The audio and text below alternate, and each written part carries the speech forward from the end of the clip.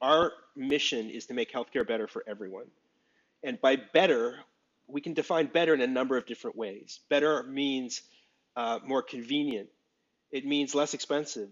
It means easier to access. One of the scandals of our civilization is that there are literally a billion people around the world with no access to healthcare at all.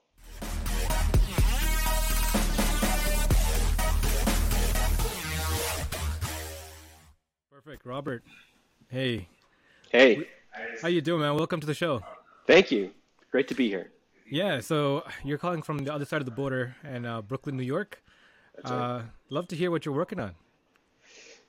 Well, thanks for asking. I'm the founder and CEO of Cloud DX, which is short for Cloud Diagnostics. We're a startup now, a scale-up, rapidly growing developer of digital medicine and virtual care technologies. And that includes everything from customized, unique, proprietary medical devices through software platforms to artificial intelligence and automated diagnostics and science fiction come to life. And that's quite a breadth of problems you're trying to solve there. So let's start with a story of what brought you here, and I'd love to find out more about the problems you're hoping to solve. So why Connected Health? What's going on? Well, it goes back actually a long time, back into 2005 rather. So I'm Canadian. I live in Brooklyn, but I'm from Calgary originally. Okay. And I was living in Vancouver in the early 2000s, and I was headhunted to come to New York City. And what I was really doing was I was bringing Canadian developed technologies to the US market. So I did that as an independent contractor. And so I had a contract with a company in Vancouver that developed this very advanced glow-in-the-dark technology. It's a crazy signage technology. It's used on the space station. It's used in the Pentagon. And at that time in New York City, it was being installed in buildings after 9/11. So I represented that product, and then I moved on and I represented a very cool space-age fire extinguisher product. That was an amazing little journey. And then I was introduced to this company in Toronto, in Markham, Ontario. And they had invented a new kind of blood pressure cuff. It was a wrist cuff that measured blood pressure, but it did it in an entirely new way, unlike any other device of its kind. It was very advanced at the time. This is 2005. It was before anybody ever heard of cloud computing. That wasn't a thing yet. Nobody had said that yet. This was a cloud-based medical device. And so I thought it was absolutely fascinating, and I asked them if they had any representation in the US. They said no. I wound up acquiring the rights to the product for the United States. And then this is now in 2009, so we're in 2009 now. And then through a crazy set of stories, which will take more than this entire hour to tell, I wound up acquiring the technology and building a company around it. And so what we've done is we've taken a Canadian-invented new way of measuring vital signs, and we've built an entire platform that actually delivers telemedicine, virtual care, remote patient monitoring, and even autonomous and automated diagnostics. Along the way, we won an XPRIZE. We can talk about XPRIZE. It's a pretty cool thing to do.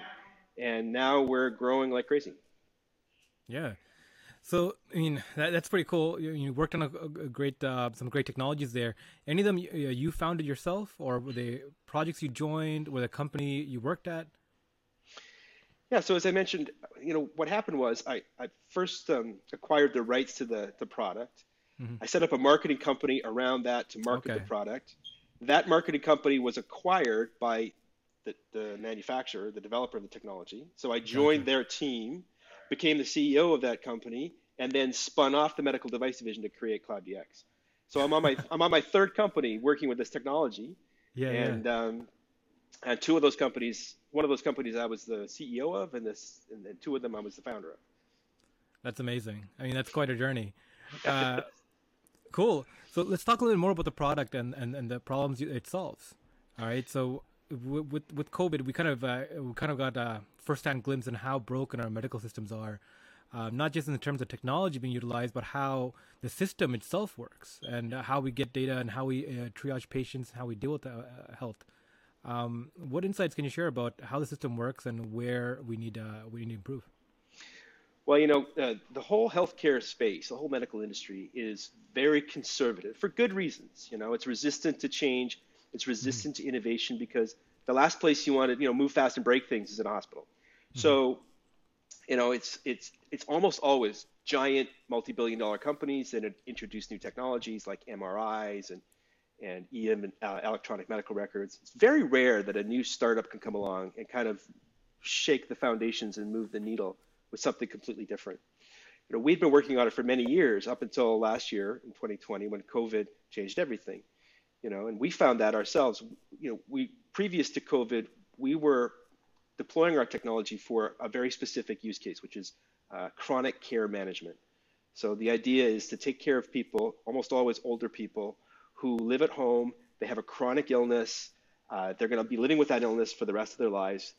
Monitoring can help them to live a longer, more productive and higher quality life. That's been well proven. That was kind of the market at that point. And then like a switch in March of last year, exactly a year ago, everything changed. All those sales presentations and all those sales calls dried up. They all disappeared. Nothing happened for about 3 weeks, and we were kind of freaking out, starting to panic, like, what are we going to do? And then the phone started ringing. It hasn't stopped ringing since then because care went virtual overnight. You couldn't go to the hospital. You couldn't go to the doctor. There's one hospital system here at NYU here in New York City. It's a fascinating stat. From February to March, no, I'm sorry, from March to April of 2020, the number of virtual visits that they did in their hospital increased by 4,500%. It went from a few hundred to tens of thousands overnight. And so, all kinds of rules got loosened, reimbursements were ramped up. And on both sides of the border, the government said, look, we need to just, not see people. So we're going to have to do this by Zoom. We're going to have to do it by Skype. We're going to have to do it exactly like we're having this conversation today. And so what people, doctors, physicians, healthcare systems very quickly figured out is there's a limit to how much you can practice medicine over Zoom. We were having a conversation here. If I was a physician and you were a patient, I could ask you how you feel.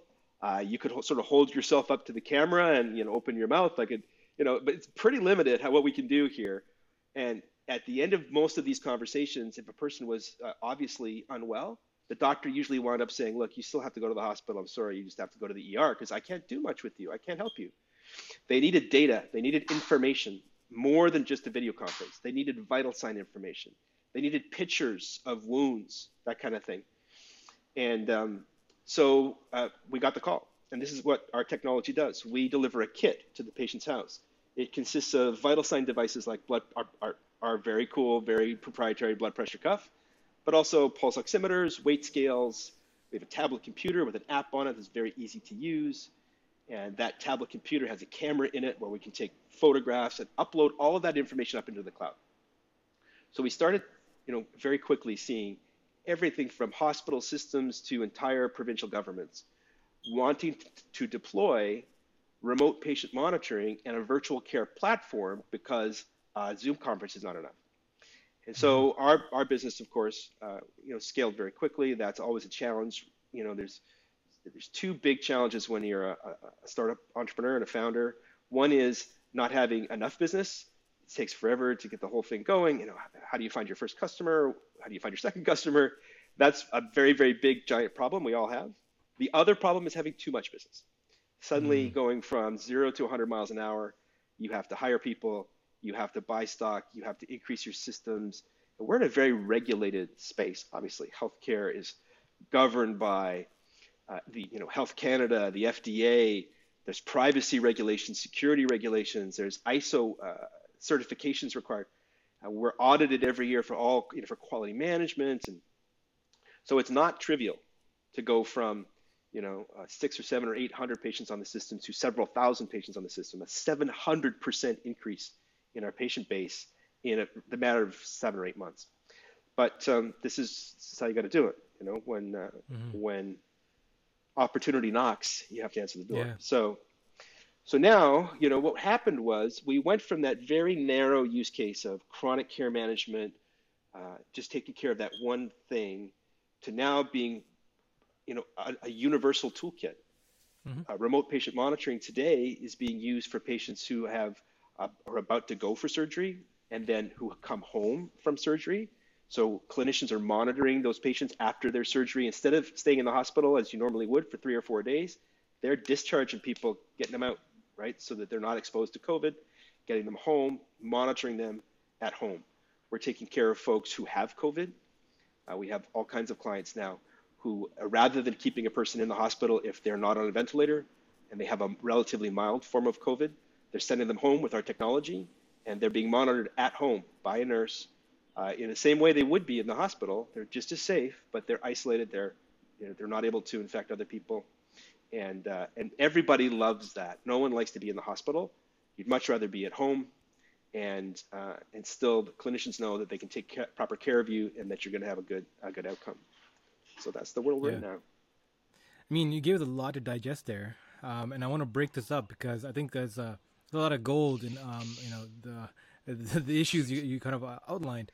Sure. First of all, more on the technology, more on the space, like that particular problem you experienced of growing so fast, especially in a very conservative industry that you were in. I think that's very interesting because we don't talk about it enough. A lot of times we hear about startups failing because they run out of money, they got the wrong advice, they made the wrong moves, they couldn't move fast enough, outcompeted by a bigger competitor. But the idea of failing from growing too fast is not talked about enough. Companies have experienced that. I have experienced that with one of my past companies. You can grow and get burnt out by it, right? Like if you don't manage it properly. So I'd love to hear about that particular struggle of how you dealt with that. I mean, it seems to me like you kind of experienced in working with teams and growing product and growing teams and things like that. Was it like a shock to your system? Like, were you like, oh man, what do I do? Or was it like game time? Like you have ideas already in place and you just got to deploy that. Or was it you had to like construct new ways of getting processes done to move forward to deal with this? You had to reach out, get advice. Like what kind of like environment in the back end did that look like when you're growing so quickly?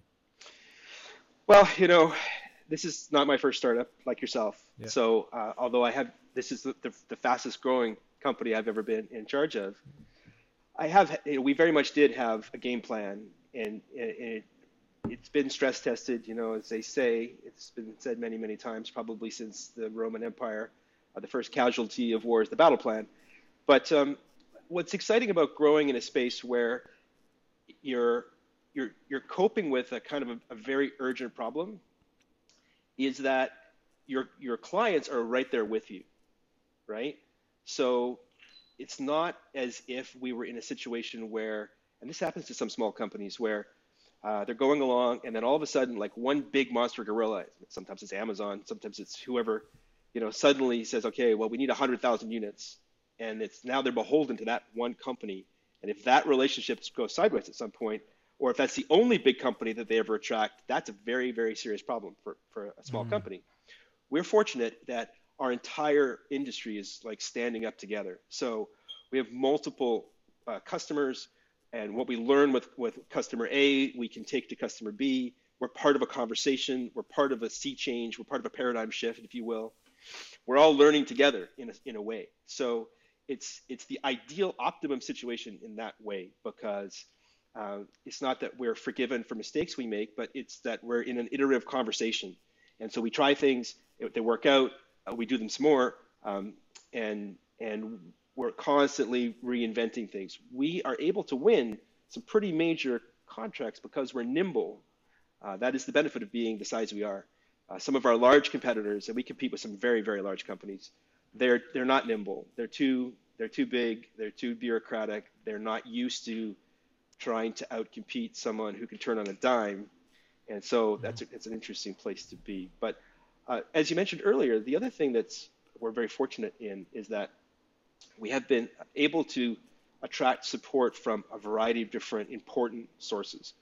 The story of how Cloud DX was financed is actually kind of a special secret key to our success, because we don't have any venture capital financiers.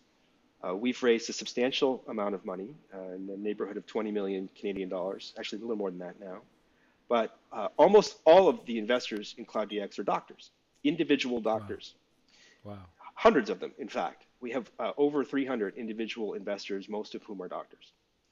And so that gave us a very tight relationship with the medical community in both Canada and the United States, but especially in Canada. So in general, when we were beginning to speak to clients, or when this question of who should we, urgent situation, who should we use for remote patient monitoring? Does anybody know somebody who does remote patient monitoring?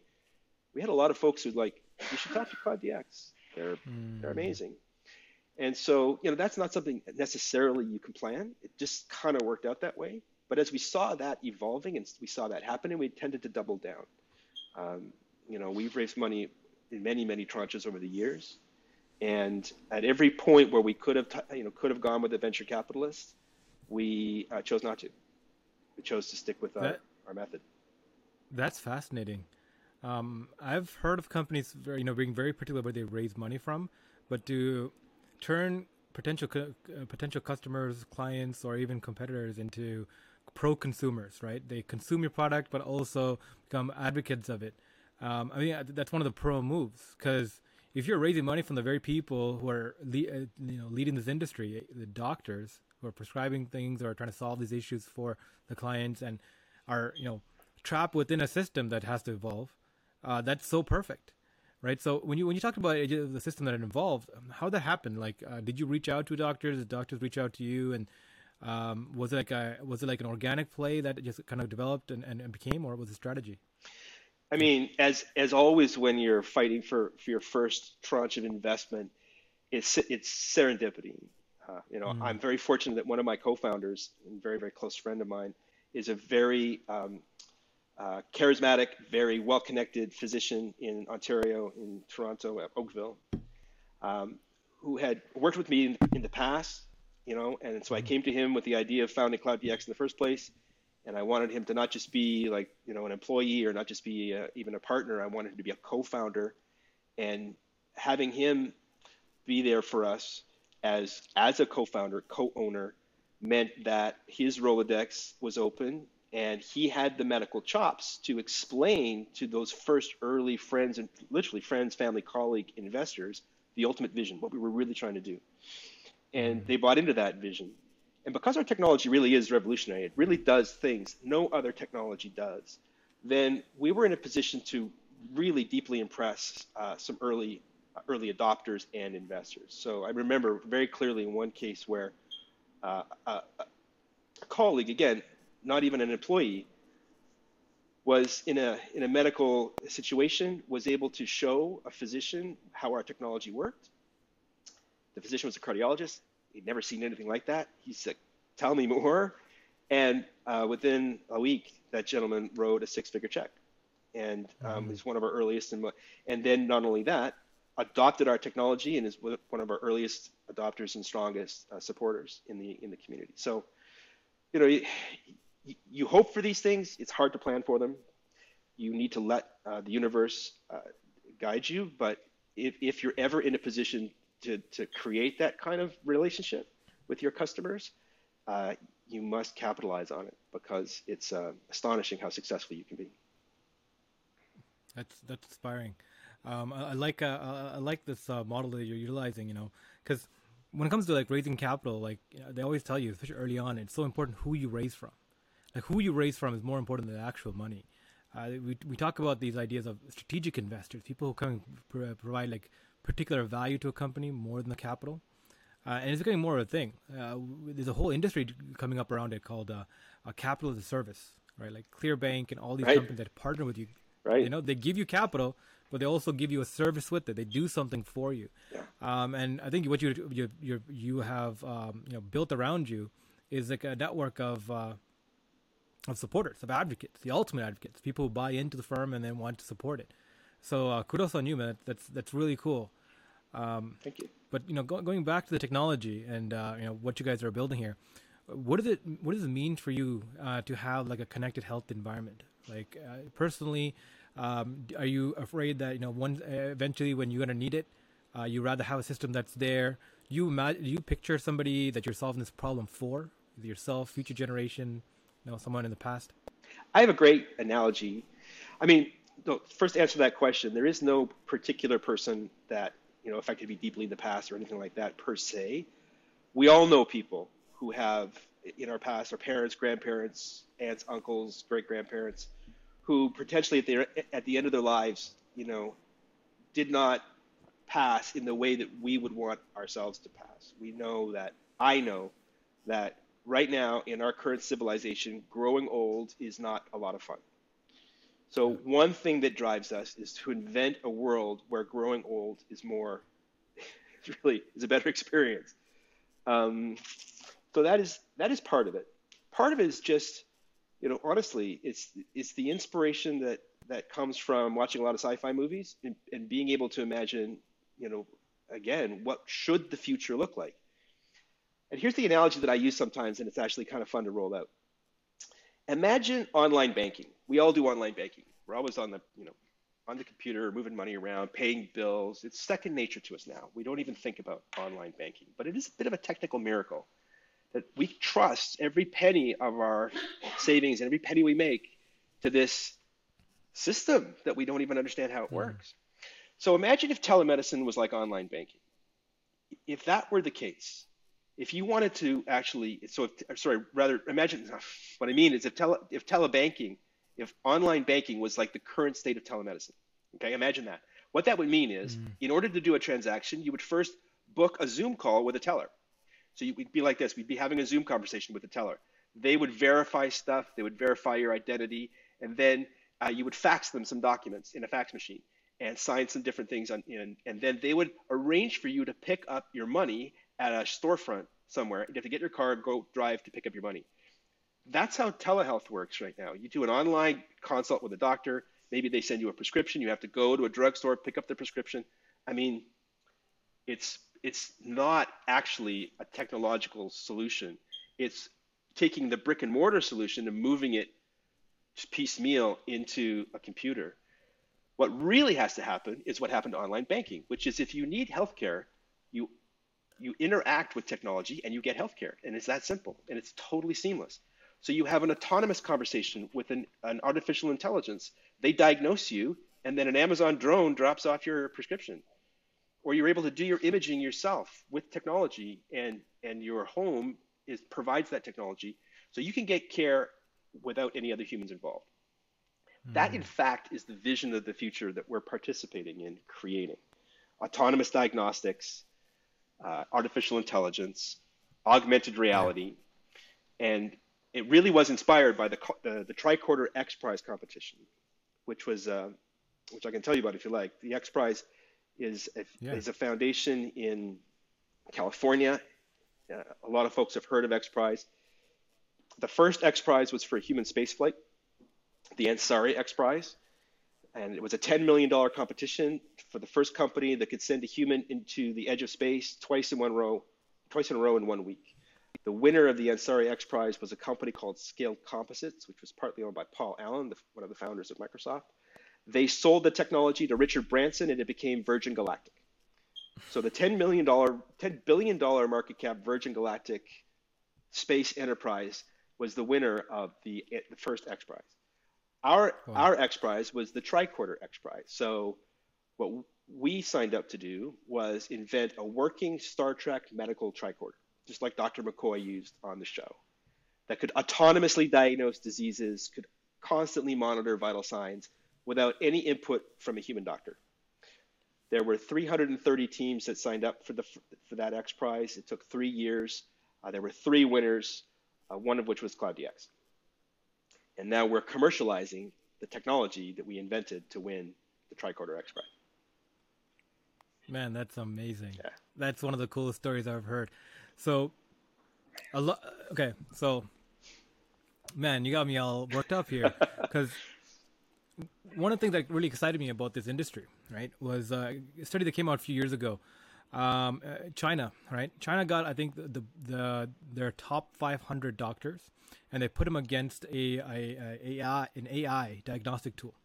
And the idea was to figure out, the idea was that 1/3 of diagnostics in the medical industry is wrong.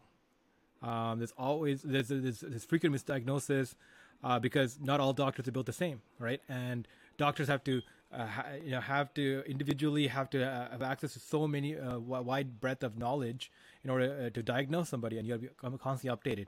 And different doctors are at different skill levels, and they have different knowledge, and different experiences and expertise.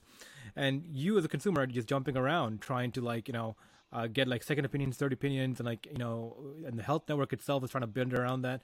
But it's a human component that is the most flimsy, right? Because it's all by chance who you get paired up with, who your family doctor is, who's the ER doctor that sees you, like who you get to is by chance. It's completely dependent on what level of diagnosis you get and how accurate that becomes. So they wanted to test this out, and they competed 500 of the top the top doctors against this AI machine, and the AI machine won. Right? I think this was in 2017, 2018, and that's what the whole industry kind of got up and like, okay, what does this mean? Right. Because what that means is you can replace like a 4-person doctor clinic that needs to operate with like a device and you pay like a couple of nurses, right, to be there to operate, and you can now have quadruple, 5 times, 50 times the volume of people can go in and get scanned and kind of acknowledged here, kind of get figured out. But what you're taking this is even further, saying why can't we even do this at home? More real time, right? Take out the complete travel of having them go into a physical location. That's right. Right? The Plaza model, the replacing the actual family office, we've heard that before.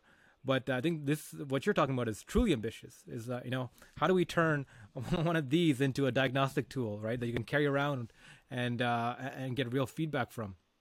And I think it's really a holy grail of health, right? When Apple. I think with Apple Watches, like if you wear them, they can within 5 to 15 minutes and ahead of time, they can detect a heart attack based off of measuring your impulses of how your heart's beating and detecting irregularities. It's trained its algorithm to a point where it can automate that, and that's why almost a vast majority of Apple Watch users are actually geriatric patients, right? Using it as a connected health device. And imagine what we can do if you can, get like like the world's best doctor, or a combination of all the best doctors, but you have access to them always monitoring you and getting you feedback. There's that being able to jump on top of things before they happen. It's so instrumental. It's true. I mean, it's again, you think about what the future should look like. Absolutely. Our mission is to make healthcare better for everyone, and by better. We can define better in a number of different ways. Better means more convenient. It means less expensive. It means easier to access. One of the scandals of our civilization is that there are literally 1 billion people around the world with no access to healthcare at all, right? They live their entire lives, and the closest they can get is boiling some bark, and they just have nothing. They have nothing. It's astonishing, really. 2 billion people around the world are infected with tuberculosis. We have a tool that's currently in clinical trials that can help detect tuberculosis just using a smartphone. It's part of our tricorder. And the problem we're solving with that tool is that 10 million people get sick every year, and 1.4 million people die every single year from tuberculosis. It's as big as the COVID pandemic every single year, year after year after year. That has a technical solution, and we hope to be part of that. So there's no question that as we live our lives, as we get older, we're going to be using these tools more and more and more and more.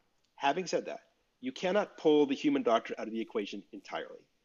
Many studies and surveys have been done saying that the vast majority of people are not comfortable only receiving medical care from technology. They need that human touch. They need that empathy. They need to know someone actually is caring for them and taking care of them. Doctors and nurses are not going anywhere soon. But when you talk to doctors and nurses, they'll tell you that there's big parts of their job they hate. I know that because I have 300 plus doctors who've invested in my company. I talk to doctors every single day.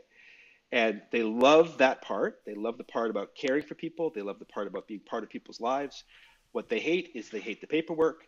They hate the bureaucracy. They hate the boring, repetitive, seeing you for 5 minutes, writing you a prescription for something, seeing you for 5 minutes. They hate that part. So part of the reason we have so many doctors supporting Cloud DX is that our mission is not to replace doctors. Our mission is to make healthcare better for everyone, including doctors and nurses. And we do that by allowing them to be more human. We reduce the bureaucracy. We use technology to make their jobs more efficient. So our technology for the foreseeable future isn't going to completely replace the doctor. It's going to augment the doctor. It's going to give the doctor and the nurse and the respiratory therapist and the physical therapist, it's going to give them superpowers, knowledge at their fingertips. They're going to know more about you. They're going to know your vital signs and how you've been feeling and your symptoms. They're going to know that for a whole period of time, rather than just for the 5 minutes they just met you and they're trying to take all that down and they're trying to measure all that stuff. They're going to have access to longitudinal data. We can combine that with genetic data. We can combine that with population data. So what's going on in your town, in your postal code, what's happening to people your age, people who have similar genetics than yourself. All of that is the kind of stuff machine learning algorithms just love. They just love to crunch that data, come up with patterns that are too complicated for normal math to see, that lead to faster care, better care, more convenient care, care at home versus in the four walls of the clinic. And that's the future we're talking about. Yeah, I mean, you're right. I mean, when you're talking about like what's possible now, we always have to augment the human element, right? And that's what's really interesting right now. How do you take the manual work out of any kind of job? I heard this quote recently. It's like the whole purpose of technology is to take what's available to the rich and democratize and give it to everybody. Right. Currently, if you're within the 1% of the 1%, right, your average lifespan is 10 to 20 years more than the human average, right? Sure. So the average right now is 70 years. If you're within the 1%, because of health, just because of the health network, you have the private facilities and the creature comforts, you have 10 to 20 years on top of the average. And if we can democratize that, be able to provide that, everyone actually benefits, right?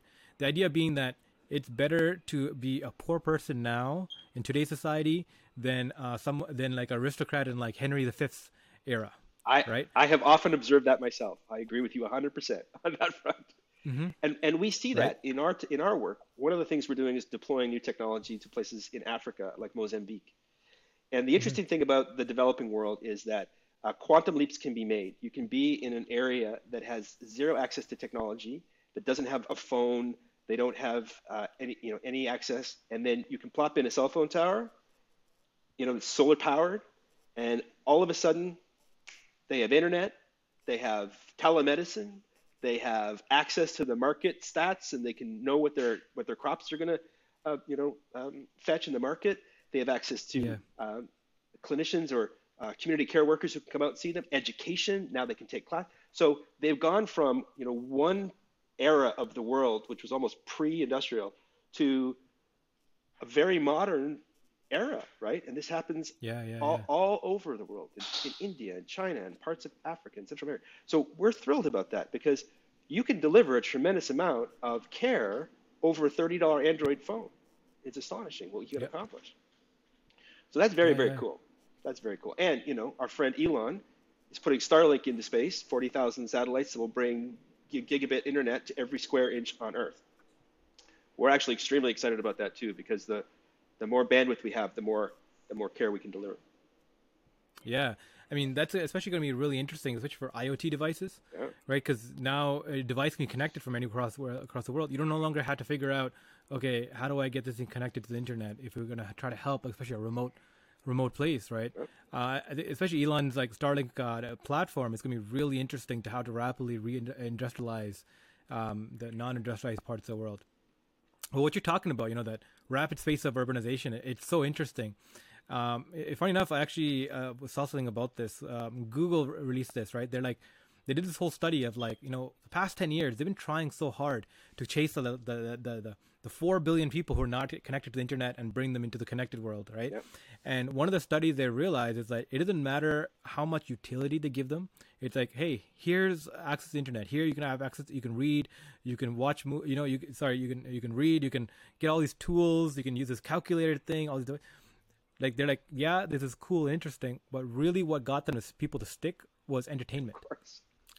You get them YouTube and Yep, Netflix, they get absolutely. hooked on, and then Absolutely. everything kind of becomes a secondary benefit around that. Yep. So now, like Google, Amazon, Facebook, and Microsoft, the big four, what they're doing is trying to use the entertainment angle to try to get the top ones connected, like to get the bottom half of humanity who has not connected into the connected world, using the entertainment angle. But now Elon's trying to build this whole satellite network around Right. us, right? But Yeah. that's cool. This is cool. It's a great ambition, right? Like to be able to rapidly provide resources into under-resourced areas. I always thought about this, right? Yeah. Like imagine the leverage and imagine the resource gain when you go to an improv area and just drop like what is relatively a small sum of resources to an industrialized nation into that. You put like $100,000 worth of resources, $1 million worth of resources. The impacts there were like the GDP is like marginal, right? It's like you're dropping like their entire yearly GDP into that area at one time. It's the returns on that is enormous, right? Yeah, we have to be careful too, though, not to be, frankly, elitist and say, we're going to come and, we're going to come and save the world. It's a collaboration. Mm-hmm. The technology we're developing with our partners in Africa isn't about, us fixing something. It's about working with them to understand their needs. Yeah. And then if there's a solution that we can help provide, developing it with them. This is a big part of what drives Cloud DX. From the point of view of equality and inclusion, the more attractive we can make our technology, the more accessible it becomes. And that was a very interesting Yeah. part of the XPRIZE that we were part of, because I have to give Peter Diamandis is the founder of XPRIZE, and his vision when he created that competition was it's not enough to create super cool technology that just works in a lab, right? So 50% of the winning points to be a winner in the XPRIZE was consumer user experience testing. So your tricorder couldn't just be a bunch of wires and boards and cables. It wasn't enough that it worked. It had to look like a consumer product. It had to feel like something you would buy and take home with you. It had to give you that consumer experience that was so easy and frictionless and seamless that you're like, I don't want to let this go. I don't want you to take this away from me. I've tested it. Now I want to keep it because this is Mm-hmm. amazing. That was a big part of it. And that I think doesn't get enough attention when you think about delivering healthcare, because it's not enough to be, if you think about what a hospital normally looks like, it's not enough to be, efficient and effective. It has to be user friendly. And that I think is starting to sink in when you think about helping people stay at home longer, whether they have COVID in this current emergency, but after COVID has been conquered, we have a lot of other challenges to face. Chronic illness is the biggest one. It's by far the largest single expenditure in the healthcare system. 20% of all healthcare spending, which is $1.9 trillion around the world, 20% of that goes to a tiny fraction of patients who have chronic diseases. And so helping those patients to actually use technology, it can't be frightening, it can't be challenging, it can't be buggy. There's a myth that older people are not technically literate. It's not true. And when you think about that for a second, that's ridiculous. Our grandparents and great-grandparents were the ones who invented the airplane and the car and the radio and the microwave and the fridge. And all of our technology that we take totally for granted was pioneered by people who are in their 80s now. So it's a patronizing and stupid thing to say that they're not technologically literate. What they are is impatient. They're impatient about technology that doesn't work very well.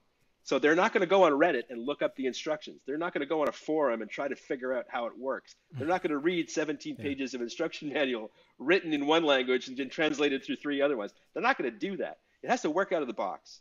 And it has to work Yeah. really well, very simply. And then they're just as addicted to it as all the rest of us. And so we took that to heart at Cloud DX. And so when we make our technology, it does exactly that. It works out of the box. It's designed for folks who are in their 70s and 80s and 90s. And those folks, they love it.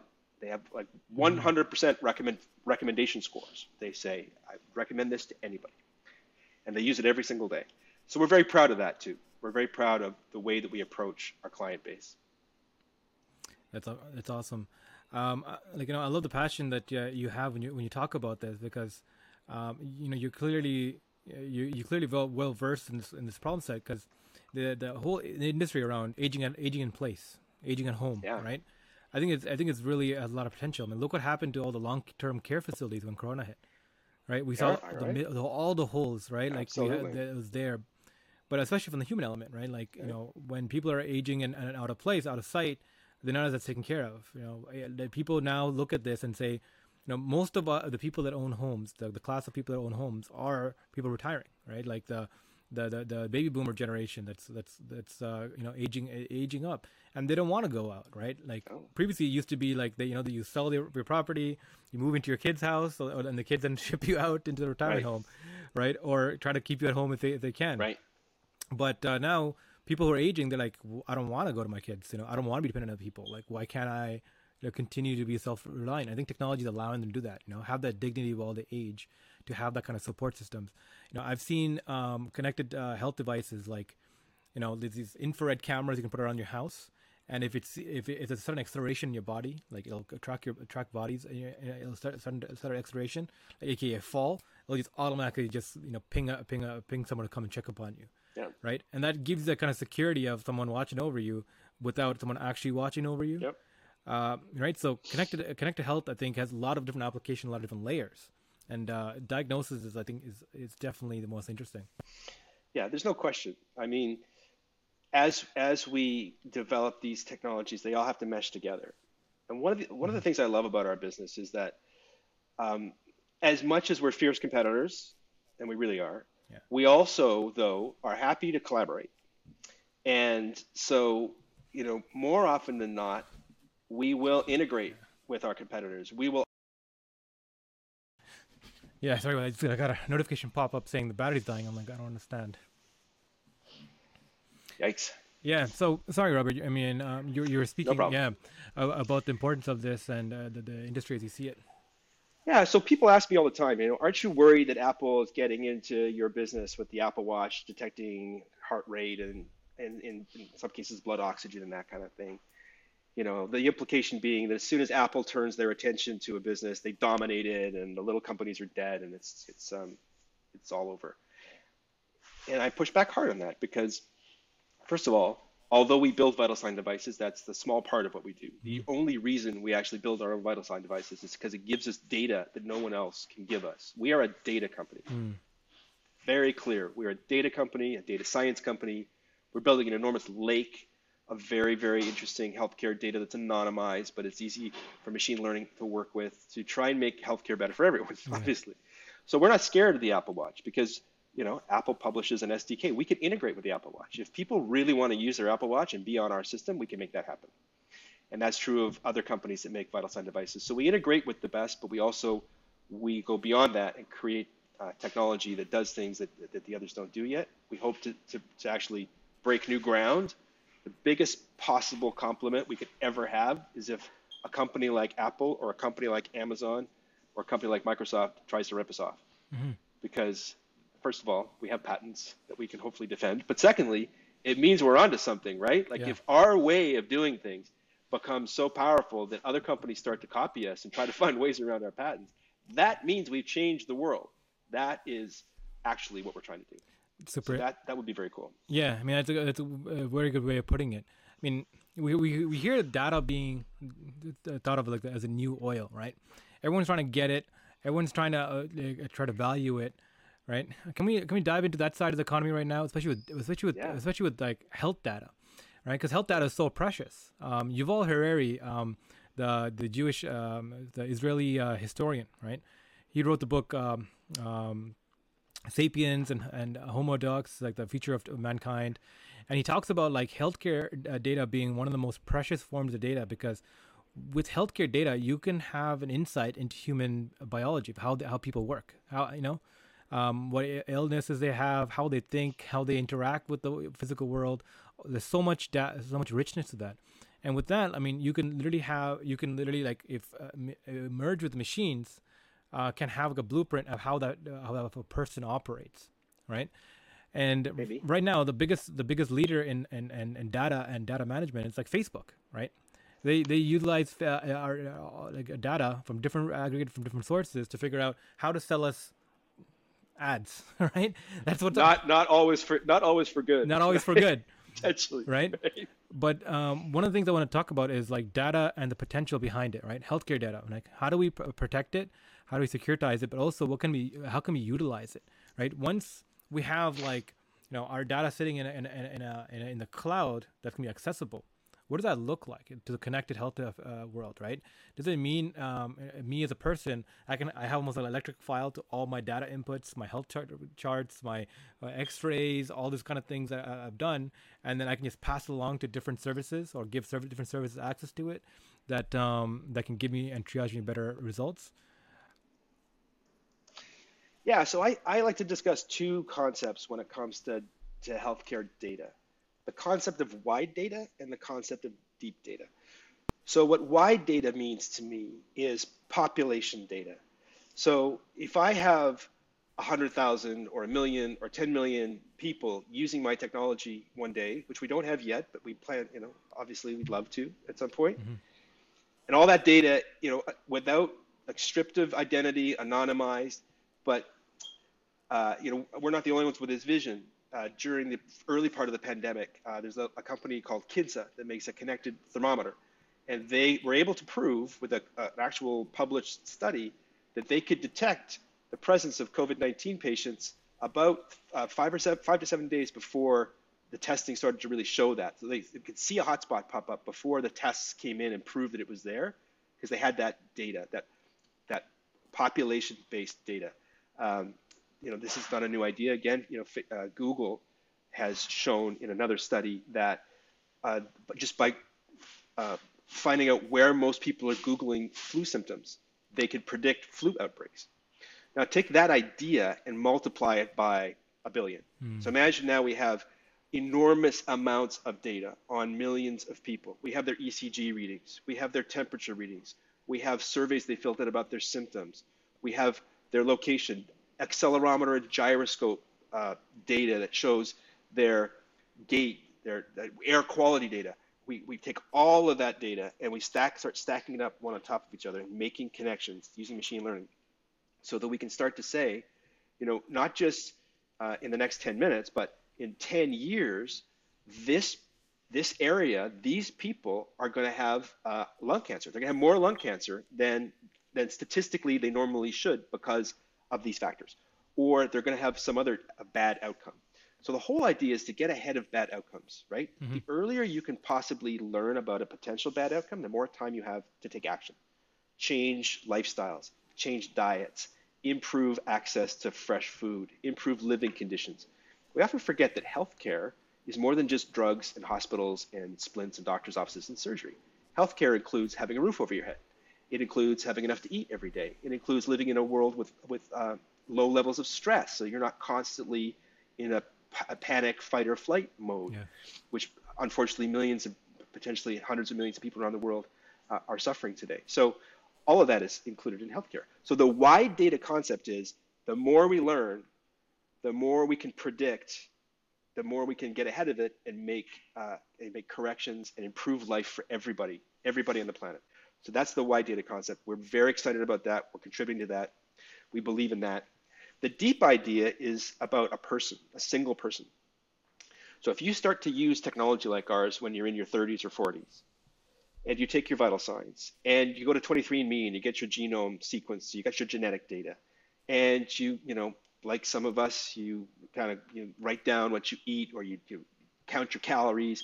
You use an Oura ring like I have here that monitors your sleep and it monitors your activity, or you use a Fitbit, or you're wearing an Apple Watch and it's gathering activity data. So you do that in your 30s or 40s, and you combine that with that population data so that when you go to your physician, they say, you are potentially in a group that might have this bad health outcome when you're 60 or 70 or 80, and we're going to get ahead of it. We're going to help you avoid congestive heart failure, which is one of the largest killers of people all over the world. Second only to so congestive heart failure is actually first. Obstructive pulmonary disease, emphysema, is the second largest killer of people around the world. Together, they're much worse than cancer. And then the third is stroke. And there's a lot of different things you can do about stroke. So If we can figure out how to conquer those diseases, then we give everyone the maximum amount of years of their life that they can have. So that's that personalized medicine, that very deep data about you personally that can help you avoid things that might have happened to your parents or your grandparents or your great-grandparents, whether it's cancer, whether it's heart disease, whether it's dementia. What can we do about that right now? And the earlier you start gathering that data, the better. The trick is that it can't be onerous. It can't be too hard. If you have to spend a lot of time doing it, folks don't do it. It has to be automated. It has to be just part of your world around you. That's why I love this. This is a company from Finland you may or may not have heard of. That's called the Aura Ring. Yeah. And when I found this, I was like blown away. This is some of the coolest tech I've ever seen. I've met the founder. I met him at a trade show years ago. We were both starting our companies. Really, really great company. This is the kind of thing where you don't even notice it. You know, it's just a ring. You don't even, doesn't look like tech. And yet it's gathering a tremendous amount of really interesting information. And so, you know, we're working on that concept. We have wearables in the lab and in the clinical trials that will eventually, I hope, look like jewelry, but we'll gather the same amount of data as an ICU bed in a hospital. Yeah. And we'll be able to give you that. So when you combine wide data and deep data, now you're really talking. Now you're talking about. You get insight. You get deep insight. Not only about yourself, but where you fit into the bigger picture. And so now if you're a government and you have a certain amount of healthcare money to spend, you spend it at the very best possible way. You get the most bang for your buck. If you're an insurance company, you get to, you know, improve your bottom line, basically. You reduce your claims because everybody's just living longer and they're healthier that whole time. And if you're a city or a town, you know, now you know how to plan for everything from bike lanes to hospital beds and so on and so on and so on. It just keeps getting better and better and better. So it is, I think, the highest and best use of data in our entire civilization at the moment because it's the place where data is least used today. You know, there are still an enormous number of doctors' offices in Canada that run on paper. They literally use the facts. They're not in any way using electronic medical records. They're not tracking anything. Everything is still on paper, which is, you know, it's survivable. It's worked for 150 or 200 years, but it's not adding to the solution to the problem, which is, you know, people don't have that data. If they move provinces and they move states or they move from one country to another, they can't take their medical records with them. So you got to start over. Every time you go to the doctor, they take your vital signs again because there's no place that they can go for data that they can trust on, you know, how you're really doing. If you had to say there's one problem we're trying to solve, it's that problem.